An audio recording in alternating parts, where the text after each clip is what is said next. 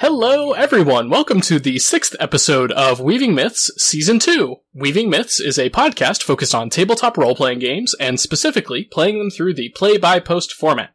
I'm your host, Nathan, and joining me today is Eric. Good evening. Colin.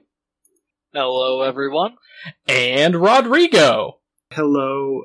Alright, we are all moderators or administrators on Mythweavers, a play-by-post gaming website, and we're here to help bring your game to the next level. If you're not familiar with Mythweavers, you can find it at myth-weavers.com. As always, we are joined by the impeccable text chat, which members of Mythweavers are using right now to ask questions and contribute to the discussion. If you too would like to be part of the text chat, feel free to join us on the Mythweavers Discord server every other Saturday at 8 p.m. Eastern Time. This week, we're going to be talking about keeping things PG-13 and designing challenges and encounters. After that, we have a new segment we're going to be trying out, and of course, the game of the week. So, before we get into the topics for the evening, I just want to say we have a surprise special guest this evening. Rodrigo is joining us on the show for the first time ever. So, hello, Rodrigo! Alright, well, let's jump straight into the first topic for the evening. We are going to be talking about how to keep things PG-13. So, Mythweavers has a very strict rule on the website, and that is everything on the site has to be PG-13 or below. So we're going to talk about some strategies you can use to keep it within those guidelines. So, Colin, would you like to start us off? I was going to say, we're not fixing the policy. The policy is good. Yeah, no, the policy's great. Well, the important statement on policy, the way Mythweavers is set up is we want to be open to all ages. So, Mythweavers is not the place for adult themes role-playing. It has never been and never. If you're after gory horror, erotic games, stuff like that, there are plenty of websites out there for that, but Mythweavers is not the place for it. That being said, Mythweavers is a gaming site, and gaming sites can include simulated violent combat, romance, ruthless villains, otherworldly powers. The rules are written broadly because it's impossible to cover any possible situation with specific do-not points. So the spirit of the rules is summed up as some things are just inappropriate, don't post them, keep explicit content implicit and to a minimum. Our general baseline is the United States PG-13 movie ratings.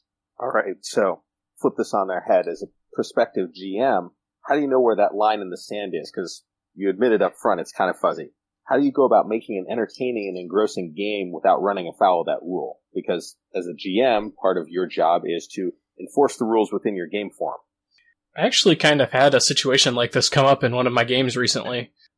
Colin knows what I'm talking about. But in my Pond game, there was a kind of introduction period where characters were joining after a re-recruiting period. So we had some new characters joining us, and one of the first things that happened was someone threw out some innuendo. And as far as the game went, I think it was within the rules. I'd have to read it again to point out specifics, but there were some good times there. In other words, we ran rampant for a page and a half of posts before Nathan looked at anything. Yeah, basically. Well, innuendo is an excellent tool for when you are wanting to imply something and not actually show it on screen. And I think that's really one of the biggest tools that we can give to the GMs is to tell the story in a way that lets the players' imaginations run with the special details that we don't need to post. I think that there's also something to be said for people's personal boundaries when we are playing. The website is laying down some pretty poorly defined, but, a little bit of a fuzzy outline of what these boundaries are going to be. And benefits that you have when you're playing around a table with people who you've known for years is that you tend to know their boundaries pretty well, and you tend to know or be able to see when they are uncomfortable or otherwise not okay with something that's going on at the table. It's really difficult to communicate in a purely text medium, especially one that's asynchronous like play-by-post is. So part of this is about respecting the fact that someone may, with the idea of role-playing torture or role-playing sexual encounters, or even describing, combat violence in too much detail. There's expectation of respect that those boundaries may be there and the other person may not be able to communicate those effectively just due to the limitations of the medium. That is an important point to bring up, Rodrigo, and something that we've touched on in previous episodes, but it's probably worth restating here. As a GM, it's important to be open to lines of communication for your players, both in the public out of character, but also private messages. Allow them to voice their opinion, and don't judge that their opinion is of less value because it doesn't agree with yours, but be really honest and open to, hey, this makes me uncomfortable. Can we tone it back a little bit? It's not they're just being a killjoy. It really makes them uncomfortable. It's their valid opinion. And I think, from a level of detail perspective, I just jump the horror movie genre for a second and say, compare an Alfred Hitchcock film to the Saw energy. In terms of level of detail and what's shown on screen, there's a completely different level of respect for the audience's maturity level, for lack of a better word, between the two parts of the same genre. And that's where I think we can help guide our GMs toward the more nuanced approach of the master versus the more graphic modern approach. The shock, if you will. And I will say this, I know we've brought it up in the past, but the concept of an X card does exist, and you can kind of translate it over to Mythweavers. It's a little easier in a tabletop setting, where you actually can say, hey, immediately, whereas it might take a day or so for it to get thrown. But the concept still works regardless of the medium. And for those of you that aren't familiar, an X card is something that anyone can pull out and just throw it on the table and say, hey, that's not cool, that's not appropriate, and everybody should understand that an X card is immediate cause to cease conversation about the current topic and move on to something else. And this is a great way for groups to police themselves and not necessarily get a staff member involved. But it's a good way to, keep things within the lines of everybody's comfort level. Yeah, it's funny that you bring that up, because when I was going through the notes for this, I was reminded of a question and answer that I had come across a couple of weeks ago, actually, and I'll post that in the chat here now, talking about, and of course, X cards. It's valuable to think about, not only in terms of player comfort, but also to level of detail a little bit. Find myself having to, whenever I'm doing anything, having to think to myself, is this what I want to be doing? If you are finding yourself, maybe spending an hour and a half writing a post describing some gory scene, you should take a step back and ask yourself, is that what this particular game is about? Is that what I want to spend my time doing? And to sort of skip over that, say, yes, it happened, and move on and get to the part where we take down the big bad evil guy and save the kingdom. There's that little bit of perspective that you need to keep when you're doing anything, not just role-playing. I think that's a great lead into the next part of the topic, as it was laid out in Nathan's copious notes here, which is, what are some of the techniques that we can encourage people to use to bring about that type of approach? We talked about innuendo a little bit. You just talked about, Rodrigo, about having the big bad evil guy that you're trying to take down. We really don't have to show all his evil machinations necessarily on screen. Sometimes it's all you have to do is come across somebody who's carrying a set of orders to do something malicious. They didn't carry it out. Maybe you stop them from carrying it out. But that's the type of, it could happen. It's just not something that we're showing here in this thread. Or you can show, the after effect. So, say the big bad evil guy ordered a town to be burned down. You don't want to show the actual burning of the town, but you want to show, the after effect. So you have the characters come to the town and it's mostly ash, and you can very briefly skim over the scene of destruction without going into very much detail at all. Just basically say, it's a burned down town, there are dead people, move on. And even that level of description would fall way below PG-13. I know there are PG-13 movies that have shown way worse things than that. Right. And there are definitely lesser evils that you can show. I mean, you can talk about the henchmen mistreating the villagers in the town without necessarily having to go to the level of crucifixions everywhere. That type of distinction can easily be made.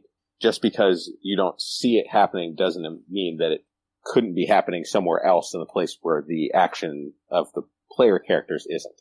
Are we fully segueing into the next sort of topic? Not yet. So we still have. Let's talk about sex. I mean, that's one way to do it. A mommy bird and a daddy bird love each other very much.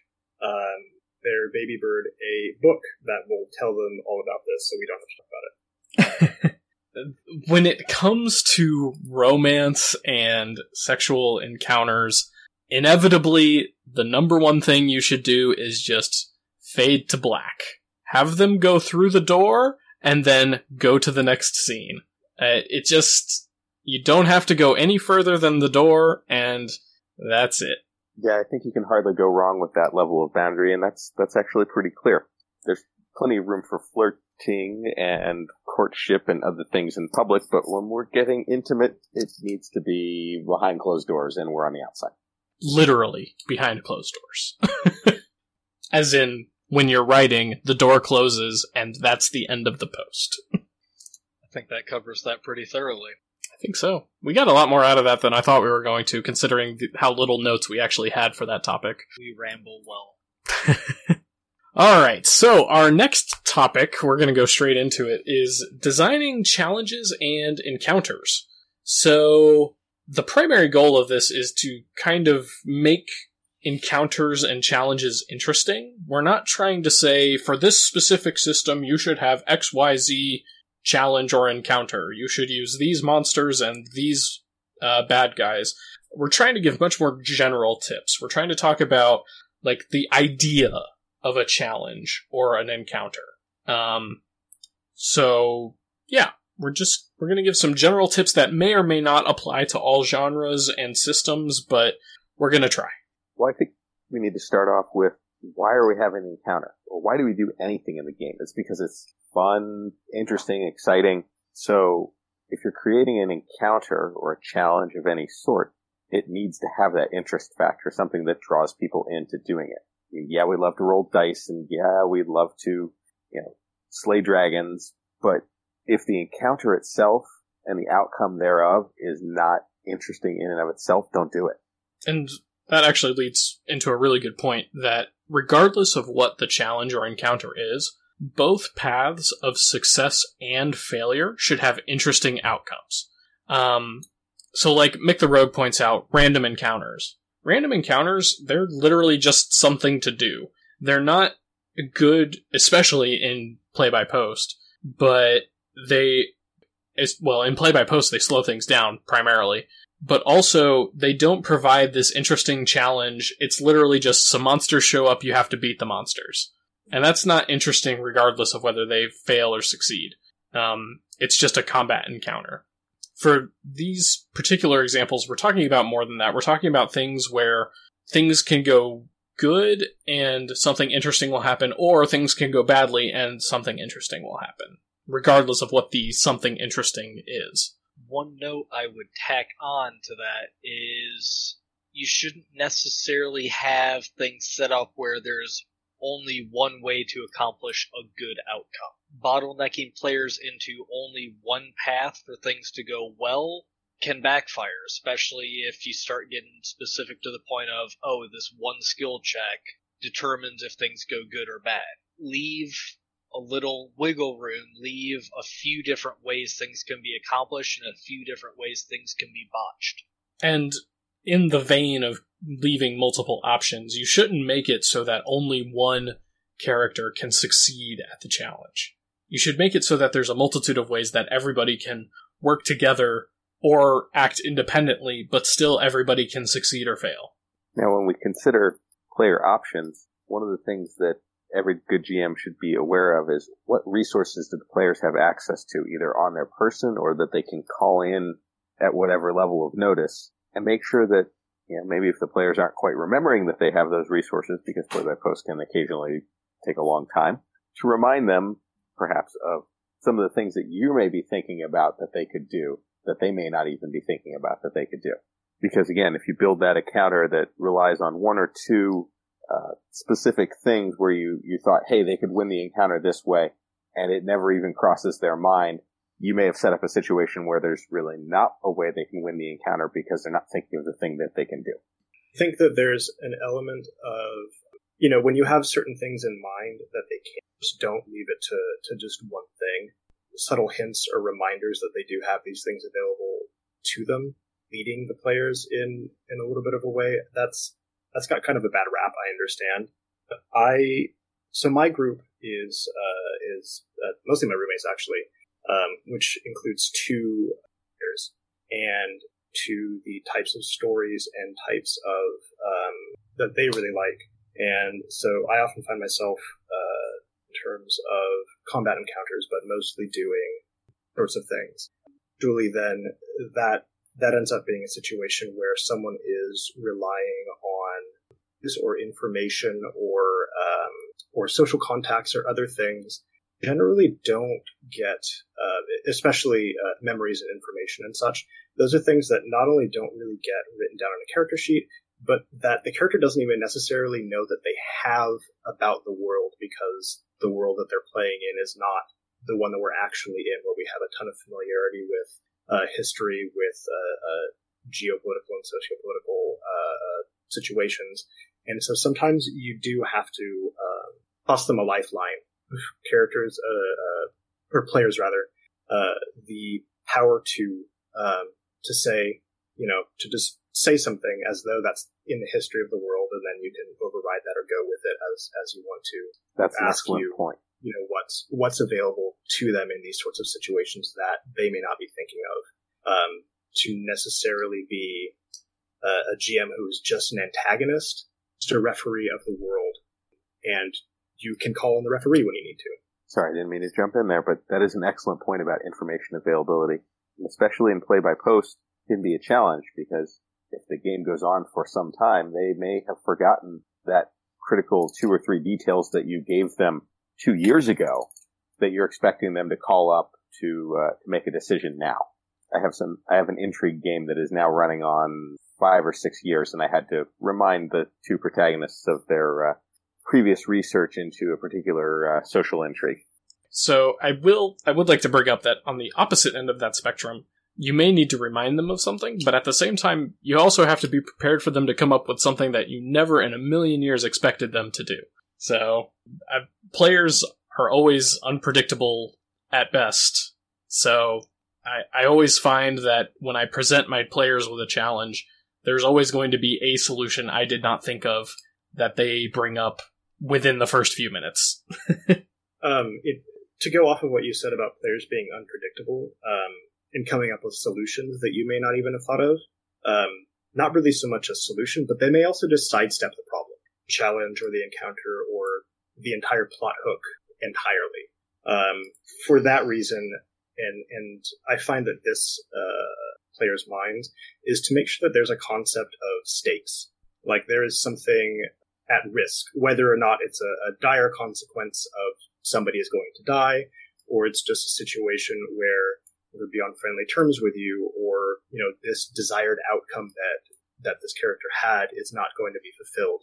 A very theatrical sort of perspective on this, on writing your adventures or your encounters. Nothing is at stake. Nobody cares. Or the audience, anybody reading, whatever. Nobody cares. There's no motivation for them to be involved in the situation at all, let alone rack their brains coming up with a solution, or going to into their weapons or going into their packs and finding, they might have potions, they might have magic items, they might have all sorts of things, and it can be combat encounter, for example. Difficulty of the combat is going to be one indication to them of how much of their resources they should be using. Full sort of situation, but also in a combat one. There should be some either intrinsic to them or extrinsic sort of consequences of success or failure that also guide resources that they're actually going to put into this encounter, if that makes sense. It does, and it's an important point to bring up that not every encounter has to end with a success being the status quo and a failure being some sort of loss. You can go the other way. You can have the failure be they didn't capitalize on a situation, and the success be now that there's a new opportunity available for them, or a new resource that they've acquired, a new contact they've made, something that enhances their abilities rather than just keeps them going on the path they were on before. I really like the idea of, I'm actually stealing this from the Mythic Game Master emulator system, and I really like the idea of you succeed but, or you succeed and, or you fail but, or you fail and. And those 4 phrases, they all sound very similar, but really it's just a way to expand on success and failure. So it's like, you succeed and something else also good happens. Or you fail and something else also bad happens. On the flip side, you have you succeed, but something kind of mediocre bad happens. Or you fail, but some good comes out of the situation, regardless of your failure. That's excellent advice. And as long as you don't ever go with the you succeed, but it was all for naught, or at least to minimize that, then the players feel a sense of accomplishment, which keeps up the interest level, which gets back to keeping the game going, which is what we're all about. On the subject of you succeed, but it was all for naught, very similar to the and then he woke up. Yes, that a lot of story writers pull. Back to late elementary school, early middle school English class, you think about the hero's journey and these sorts of patterns that the great stories tend to fall into. The driving thing about this is that the hero or whomever starts out one way, and then they go through this conflict, and they come out where that is a change in the amount of resources that are available to you because you used up your potions and now you don't have them. That's a really sort of superficial change encounter, and you have classic sort of putting a paladin between a rock and a hard place in terms of their morals. Challenging this character in a way that is very about who they are, not about necessarily what they're doing or how well they're doing it. Of effect not just on the world but on the actual characters. Figure out what is going to make this interesting. Like, what is to scene writing the arc of this story, or what is the arc of this encounter? Where do we start? Where do we end? How do we make that transformation in the middle here, such that where someone starts from a different point than where they started last time? And that's what makes a continuing story really interesting, is that one scene doesn't start the same way as the scene before it. I was talking with some friends the other night. With the musical Company by Stephen Sondheim, who are basically the same thing, and you could end the entire, it's a 2-hour musical, you could end it after the first hour and nothing would be different. And there's very little more aggravating and dissatisfying than stories that are static. With the end of that rant, I'll pass off. No, I think you're right. And it's a trap for a GM. Often you have an idea of the perfect story that you want to go tell, and you already know it by heart. It's this wonderful writing that's just begging to be poured out of you. Don't go inflict that on your players. Write a book. If you don't want the story to be about what the players come up with and what they do, you're in the wrong medium. And also about what they do, going back to what I was saying about what I do for my group, and going back to our earlier conversation about boundaries and what people are comfortable with, especially when we're playing online and largely, grouping up with a bunch of randoms. It can be good I think everybody should get to know the people that they're going to be playing with. What is their play style? What stories do they find interesting? What sorts of TV shows do they watch? What sort of movies do they like? What engages this person? Because it may not be what engages you, and it may not be what engages the other players. And so you can sort of find out pretty early on if, this person's a fine role player and they're a cool person, but they just don't work for this group, or I need to change what it is that I'm going to present to this group so that everybody can have a good time. All right, I'm going to throw my lasso on you guys and bring you back in. So let's talk a little bit more about how we actually go about designing a challenge. So, like, let's say we're designing a challenge where the players have to climb up a rocky cliff face. How would we go about doing that? What's the context? What's at the bottom? What's at the top? That's what I'm asking. Like, why are we at this cliff face? Well, that was kind of my point.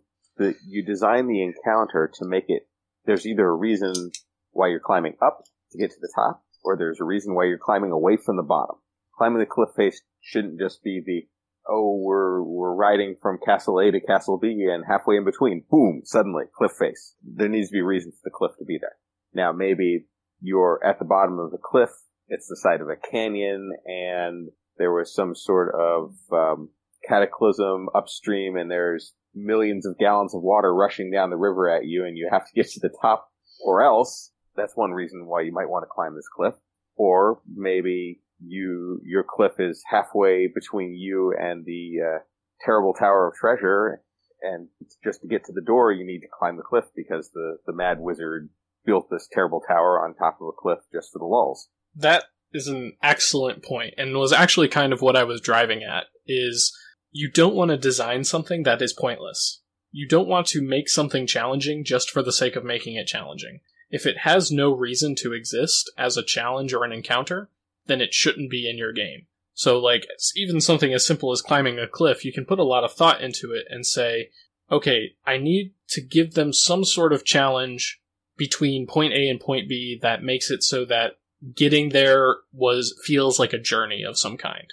So every encounter challenge should feel purposeful. It should feel like, okay, we have to do this to get to the next thing, but also it was a really cool thing to experience as part of the game. I might temper that by saying that D&D can sort of be, just to pick on it in particular because it's a war game, sometimes it can feel like a war of attrition is, not untrue. Encounters at your difficulty class are designed to use a certain percentage of your resources so that, you can only do so many of them. Spend a lot of time on scaling that wall, but in that sort of case might be, the players have an option to scale the wall, and maybe they will get to wherever they're going faster, but they'll be more tired, sustained injuries, while on the climb or something like that. These sorts of things, and you can include the sorts of, just general wearing down of players, because that has some without spending, an hour and a half on it. All right, so you've got this cliff. Players have climb skills, they have fly spells, they have means of getting up to the top. Some are easier than others. Let's talk about how we make the challenge more interesting still by adding complexity to it.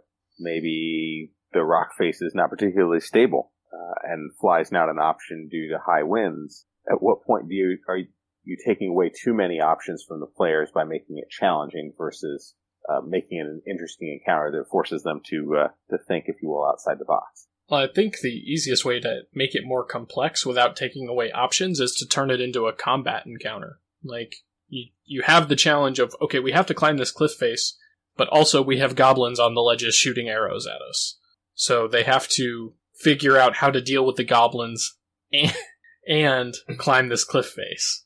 Absent Wizard suggests that you turn the cliff into the enemy, and they have to actually fight the cliff.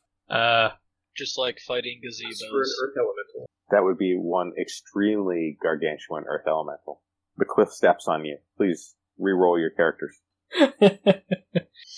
But no, I mean, you can leverage things to make things more complex or less complex. So, like, maybe the winds are howling, so they can't fly, but one of the players has a grappling hook that they can use. And now, because of the howling winds, throwing the grappling hook is more difficult, whereas normally it'd be just a trivial task, but throwing it to the top of the cliff is difficult now, and it involves some clever thinking and maybe lucky rolls to get up the cliff face now.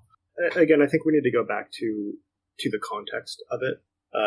Why are they trying to get to the top? Repercussions of not getting to the top of this, because that's going to inform how much they're going to throw at this. If it's a matter of you need 3 climb rolls successful in a row limit, they can just spend all day climbing the wall. I think Eric suggested there is, 100 million gallons of water rushing towards them. They might try something else. Sure, and I think when you present any challenge to your players, you need to communicate stuff like that up front. So, like, obviously, 1 million gallons of water coming towards you is a pretty big threat, and you need to communicate that up front and say, hey, this is going to be a little difficult, but you have to do it or else you die. So you kind of have to put them in between a rock and a hard place to kind of force them to do the challenge, but also have it make sense in the whole grand scheme of things. So, like, maybe the big bad evil guy blew up a dam and all this water's coming now, and now they have to climb out of the semi-dried riverbed or something. I don't know. And if maybe they're in a, let's not necessarily say that this is a thing, but now this is they've fallen into a crevice in ice to climb their way back out, freezing, starvation, whatever. Those are still very, very serious consequences to not getting out, but they're not so time sensitive as the water rushing toward you. The scenery of it, now grappling hooks, but do they have climbing shoes? Are both sides of the crevice close enough together where they can sort of span it and climb up that way to make the climb a little bit easier? Or if they're deep in this crevice and there's a little bit of a ravine, is there running water? Can they find a way avoiding climbing but still being a participant in the encounter? Can they explore and see what else is going on here? tunnels, Change it. They have to. Sorry. tunnels. So if you think about changing the scenery just a little bit, I'm totally dating myself now, but the Jurassic Park game for Sega Genesis. Do you guys remember that? That's right, folks. We are that old. Dang. I have Yes, never but played I it. played it in middle school. There was this terrible level where you're on a boat. There's just, for some reason, you're able to go up waterfalls in this boat. But anyway, again, changing scenery again from ice crevice to now you're trying to scale your way up a waterfall, and so now there is the water rushing down at you, slippery handholds. You get all the way to the top. Maybe there is some sort of cave somewhere in the middle that you're trying to get to. As you're trying to think of ways to make something interesting or find ways that are appropriate to add difficulty or to some of the options that your players might otherwise have, just thinking about a change of scenery provides you some ways to do that. And similarly, you don't want to present them with something that they have no hope of overcoming. So, like, if you present them with a waterfall, they should have some way to overcome that. Regardless of what the method is, you can't present them with an impossible challenge. That's just setting the expectation too high. And if you do decide to take away certain ways to overcome it, you have to be able to reward them when they come up with a creative or plausible solution to overcome the challenge. So, in my experience, challenges and traps and those sorts of things can often be rewarded just as easily as a combat encounter can. Variety is the spice of life. Not every encounter should be the same type of structural design. And there are plenty of ways to come up with varied encounters, but maybe you're... So if you're struggling to come up with an idea for a challenge, there are resources out there to help. One of the ones that Nathan pulled, which he'll be dropping in chat in a moment, is 101 RPG Traps and Challenges. This is just, it's kind of like a blog post, but it's basically a really long list of things that you can throw at your players, and it's different traps and puzzles and challenges and just all sorts of things that you can throw at your players if you're struggling to come up with an idea for something. And, by the way, there's infinite of these on the internet. There are so many of these lists and compilations out there. All you have to do is Google them and you'll be fine. That's something that I find myself doing from time to time, especially because, like I said, I have a bit of a non-standard group.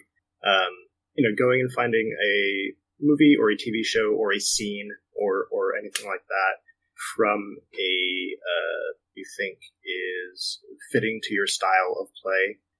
Try to describe the plot, or try to describe the conflict. Try to really get it down to bare bones, and get it down to just sort of like the structures of what is going on.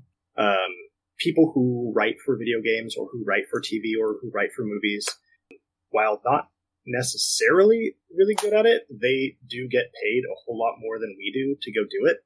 And so they are totally valid of inspiration for good ideas, or ideas that have worked because you watched the show or you watched the movie and it worked. Not to discount any of the random plot hooks or random encounter sort of generators.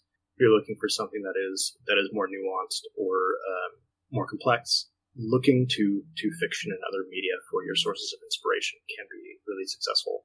All right. Well, we are going on almost 50-ish minutes, so I think we need to probably cut this topic here. We'll have to finish the rest of it next time. I know we said we were going to talk about designing combat encounters, but I think we're going to have to wrap it up here just so we have enough time to get through the rest of the show. So yeah, does anyone have any last-minute thoughts they want to throw out there before we move on? Not I. Roll with it, man. All right, let's move on to the Game of the Week. So this week's Game of the Week is In Search of the Unknown, being run by B. Watford. In Search of the Unknown is a D&D 5th edition game, but that's not all. It's a total conversion from the original D&D adventure by the same name, written by Mike Carr. It was designed as one of the introductory modules for Dungeons & Dragons, and its influence can still be felt to this very day. In Search of the Unknown is an old-school dungeon crawl with exploration elements, and if you've never played it, or you're looking to try your hand at D&D 5th edition for the first time, I cannot think of a better module to jump into. With B. Watford being the DM of this game, I also can't imagine a better GM to run this type of game. B. Watford is looking for 3 to 8 players, and applications close on Saturday, May 12th, so there's still plenty of time to get in an application. You'll need the time, too, since B. Watford's application process is definitely one of the most in-depth processes out there. The results of that process are always incredible in my experience, though, so even if you don't make it into the game, I'd encourage you to give it a try if you're looking to become a better character builder. It's probably worth noting that B. Watford is our first 2-time winner of Game of the Week. Is he? I thought someone else had won twice already. I don't remember, though. I'm not sure. Maybe I missed one, but we do have several people who had come up frequently, so either our style is stale, or they're just really all that good. I think it's more likely they're all that good. I'm safe from the list. That's all that matters. All right. So, this week, instead of the question and answer segment, we are trying out something new. The free-for-all. In this segment of the show, we're going to open the floor for questions and answers, but we're also going to allow myself and my fellow casters to talk about anything we'd like. This is definitely going to be very unstructured, but I think this will work out well, and instead of answering questions the whole time, we'll also be able to get creative and talk about things that aren't necessarily related to Mythweavers and Play-by-Post. So, before we get into that, we always have the mandatory question, and that is, what's making us happy this week? We will start with Eric. Oh, goodness. Have you read mine yet? We'll end with Eric, trust me. Okay. Colin, you're up first. I'm getting to design tooling for a robot arm, which is kind of awesome because I haven't been able to do that before. That is really cool, actually. Rodrigo, you're up. Sir. I've got an easy out. Finally getting to join all of you fine people on a Saturday evening. Suck up. No, it's definitely been really good to have you here. And the first topic we talked about today, I really am happy to have you here for that because, well, I mean, it's your site. So having your input on that sort of thing is invaluable. Otherwise, they look to me to be the one that speaks on policy, and that's just terrifying. It has driven him to drink before. Sure, let's use that as the reason. Just roll with it, man. Just roll with it. Alright, so what's making me happy this week is I have always been kind of a playing card enthusiast. Like, I've never really looked at them all that hard, but I've always really liked certain decks of playing cards. And in the last couple days, I've found that there's an entire community around playing cards and like enthusiast level decks of cards, which is something I never thought would even possibly exist, but I guess I shouldn't be surprised at all. But anyway, my collection is about to explode in variety. So, the most recent ones I've picked up are the Thorns and Roses decks, which are designed by Steve Minty and are inspired by Shakespeare's work. I'll throw the Kickstarter link here in the Discord in the Discord chat. So you guys can check that out if you really want to. They're stunning. They're utterly gorgeous. Just like beautiful cards. And Eric. All right. Well, this is a kind of combination sad and happy, and the two don't necessarily balance out, but I want to put this out there because, hey, I've got the opportunity to get it out there. I'm a big fan of Earthworld, which is a gaming webcomic where a strategy genius game master gets summoned to a world based on turn-based warfare to be the perfect warlord against a near-impossible battle. Well, the creator's wife, Linda, was recently diagnosed with liver cancer, which is that kind of long-odds struggle. And I was really inspired this week because, well, A, the creator went and put it out there and told us all about it and said, hey, this is going to be a big deal and it's going to consume a lot of my time. I want to keep the story going, but I'm going to have to change gears. And the readership really poured out an immense show of support. I mean, funding pledges almost doubled overnight, and there were readers out there who were cancer researchers and doctors, and they're giving of their own professional time to provide support and direction. And heck, he even posted that one of the readers had direct messaged him and said, hey, if she needs a liver donor and I'm a match, I'll be glad to help out. That's the type of community we have here, friends. I don't care what Jack Chick said about us being demon-worshipping spawns of Satan. Gamers are awesome. Thank you.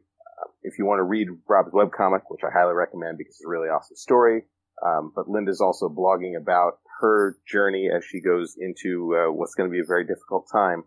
You can read more about it at www.earthworld, ERFWORLD.com. That's really hard to follow up, for the record. That's why I said he needs to go last. Alright, well, we will now move into the official free-for-all. So if you have questions, you can ask them. Otherwise, we're just going to talk about some stuff. So what's up, guys? How's it going? It's soccer season, which means it's going and going and going and going and going. But it's a lot of fun. Colin, how's your 3D printer doing? Yeah. When your buddy says, yes, you can borrow the 3D printer, he hasn't really been using it much. There's probably a reason. Beyond just that he doesn't know how to do 3D design. That thing's getting drop-kicked. Can a cheapo one? Oh no, that's the worst part. It's a $350 one. It looks pretty. It prints horribly. I've seen it. It's true. That's too bad. We had an interesting training that was given at the office about some of the really high-end 3D printers and how they can basically be used to print parts that would be impossible to manufacture in any traditional way. You can make really, really intricate mechanical systems and rely on a piece that there would be no way for you to have reached inside this volume and machined that shape. It's just physically impossible. So, yeah. Yep. Mechanical printing. Going through my school, we had one of those. Liquid media, UV hardened. Education price was $500 per bag of liquid media. That's ridiculous. That's so expensive. Yeah, but we're doing it with, sintered aluminum. To give you an idea, Nathan, this printer that we had in school, I printed 1032 screw threads at quarter scale, and they worked still. At least until I snapped the threaded rod on the adjustment. So I rescued my first game a while back on the site.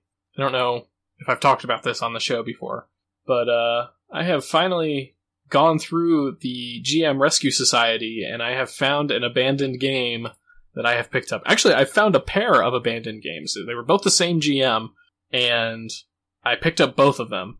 And I finally got those games back up and running this weekend. So I'm patting myself on the back, darn it, because that's a good thing. Woo! Go you. They are Pathfinder Kingmaker games. So Should be interesting moving forward. I already had to read through about 30 pages of gameplay to figure out what they had and hadn't done. That was an experience. Alright, so Dingmamon wants to know, if you could pick one magic item, what would it be? Nothing with wishes, standard, no cheesing the question rules. I think I said something about heal the last time that we had this question come up a couple weeks ago. Can I get a deck of mini cards? Or whatever it is? It's a deck of mini cards. Many things? Yeah, that one. Things. Yeah. I wish you well, my friend. Have fun. Nice knowing you. Yeah, I think I'd want a deck of mini things. How did Nathan die? Well, he drew the 7 of clubs. That's kind of hard to answer without knowing, like, overall power level that we're going for, unless we just mean, like, the style of this is real world. If you could have an item with you right now, what would it be? Colin? I'm trying to think of the magic items. It's been a while. I think, as weird as it may sound, I'd go for the immovable rod. I always liked... Get that sailor mind out of the gutter, Eric. I always liked the analysis of the immovable rod and what it would imply. Like, theoretically, if it actually did not move when activated, it would plow into the planet and through the planet and then come out the other side and just destroy the entire planet if it actually did not move. But it moves relative to where you put it. It's in your reference plane. Yeah. Well, Chimi, in some editions, the immovable rod actually could not be moved by any means. Oh, does that mean that it doesn't exist in space-time then? I mean, I'm not a physicist, so I don't know. Planet is also moving fairly quickly, so if it can't be moved by any means, then it's just going to fly away very quickly. And it would plow a line across the entire planet, just demolishing things as it goes, I guess. Asking why? What's the rationale for that? I mean, gravity. It's so if the rod rotates with the planet, then it's still technically moving. But if it doesn't rotate with the planet, or if it doesn't move with reference to anything else, and it just stays in one XYZ coordinate for all eternity, then from what I understand, it would just smash everything in its path. Or that tried to move through it, it would smash everything. Okay.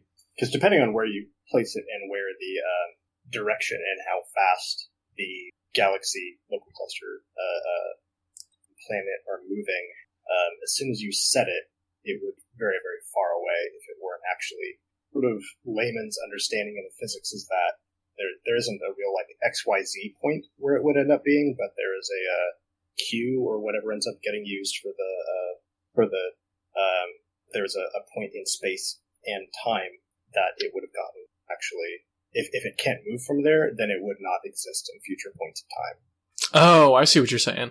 That thing, I would hope, comes with an instruction manual saying it is willing to move relative to when it is set, because there are some odd implications if not. So I guess the question is, can it move through time, but not space? It would also have to move through space, because space and time are totally intertwined. Oh, okay, yeah. Like I said, I'm not a physicist, so I don't know. I recommend Leonard Susskind is at Stanford, and he does a whole set of courses of physics for the community at Stanford, so for non-majors or people who have been away from school for a long time. He does go through the math, but he tries to do the minimum of math that he has to, and all of his lectures are available on YouTube. Fantastic. Understanding, he is the only person that I know of who argued with Stephen Hawking and turned out to be correct. Interesting. I will definitely have to look into that. Alright, so now that Rodrigo and I have dominated the conversation for about 10 minutes, Colin and Eric, do you guys have anything you want to talk about? I like the bourbon I got. Ooh, we haven't talked about alcohol yet. I know. Feels like we haven't talked about alcohol for a while. Well, you haven't been on the show for a while. Wah, wah. So vicious. So what are we all drinking? I have some Jack Daniels not Jack Daniels, Jim Beam apple with Sprite mixed together. I've finished my Dr. Pepper. I'm about to move on to Balvenie. Doublewood. Ooh, very nice. I'm trying out a bottle of Eagle Rare Kentucky bourbon tonight. Who's about Eagle Rare? Huh? I've heard good things about Eagle Rare. Yeah, I almost went for Woodford Reserve, but I've had that a lot, and I'd never tried it. The Eagle Rare, so seemed like a good experiment. And the last one, I'm going with beer this time, and this is the Black Metal Farmhouse Imperial Stout from Jester King. Well, free advertising for them. It is very nice. It's nice to have someone else on the show who drinks dark beer, because I feel so outnumbered when Ruben and Colin and folks are talking about IPAs and session ales, and I'm over here. Just give me a nice triple bock. We already acknowledged we can't save you, Eric. I actually don't drink beer, so... Mine is a dark, dark soul. Eric, you don't have a soul. The Navy took it. So what does that mean I have if I don't even drink beer? Oh no, Eric's sad lack life. of a soul doesn't connect to the beer. Taking out the soul leaves more room for beer. Oh, I see. That's true. Alright. So does anyone have anything else before we wrap up for the evening? I don't think all of us answered the item question. I think Eric answered it during the last show. So Yeah, I'll just go with a straight up potion to heal. Nice.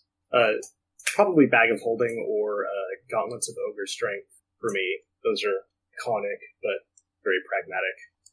Alrighty. Well, before we wrap up for the evening, I would just like to take a moment to remind everyone that this episode of Weaving Myths is made possible by our Patreon.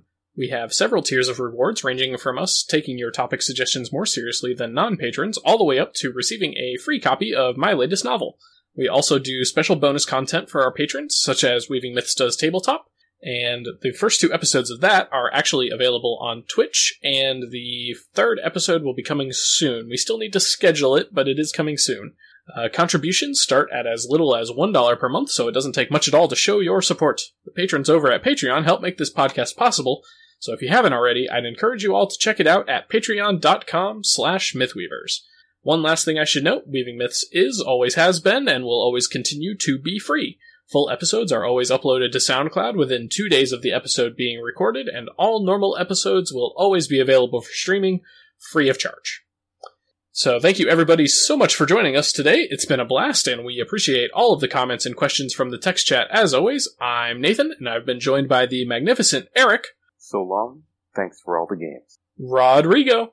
Until next time. And Colin. It's been fun, folks. Thanks for listening, and keep on weaving those myths.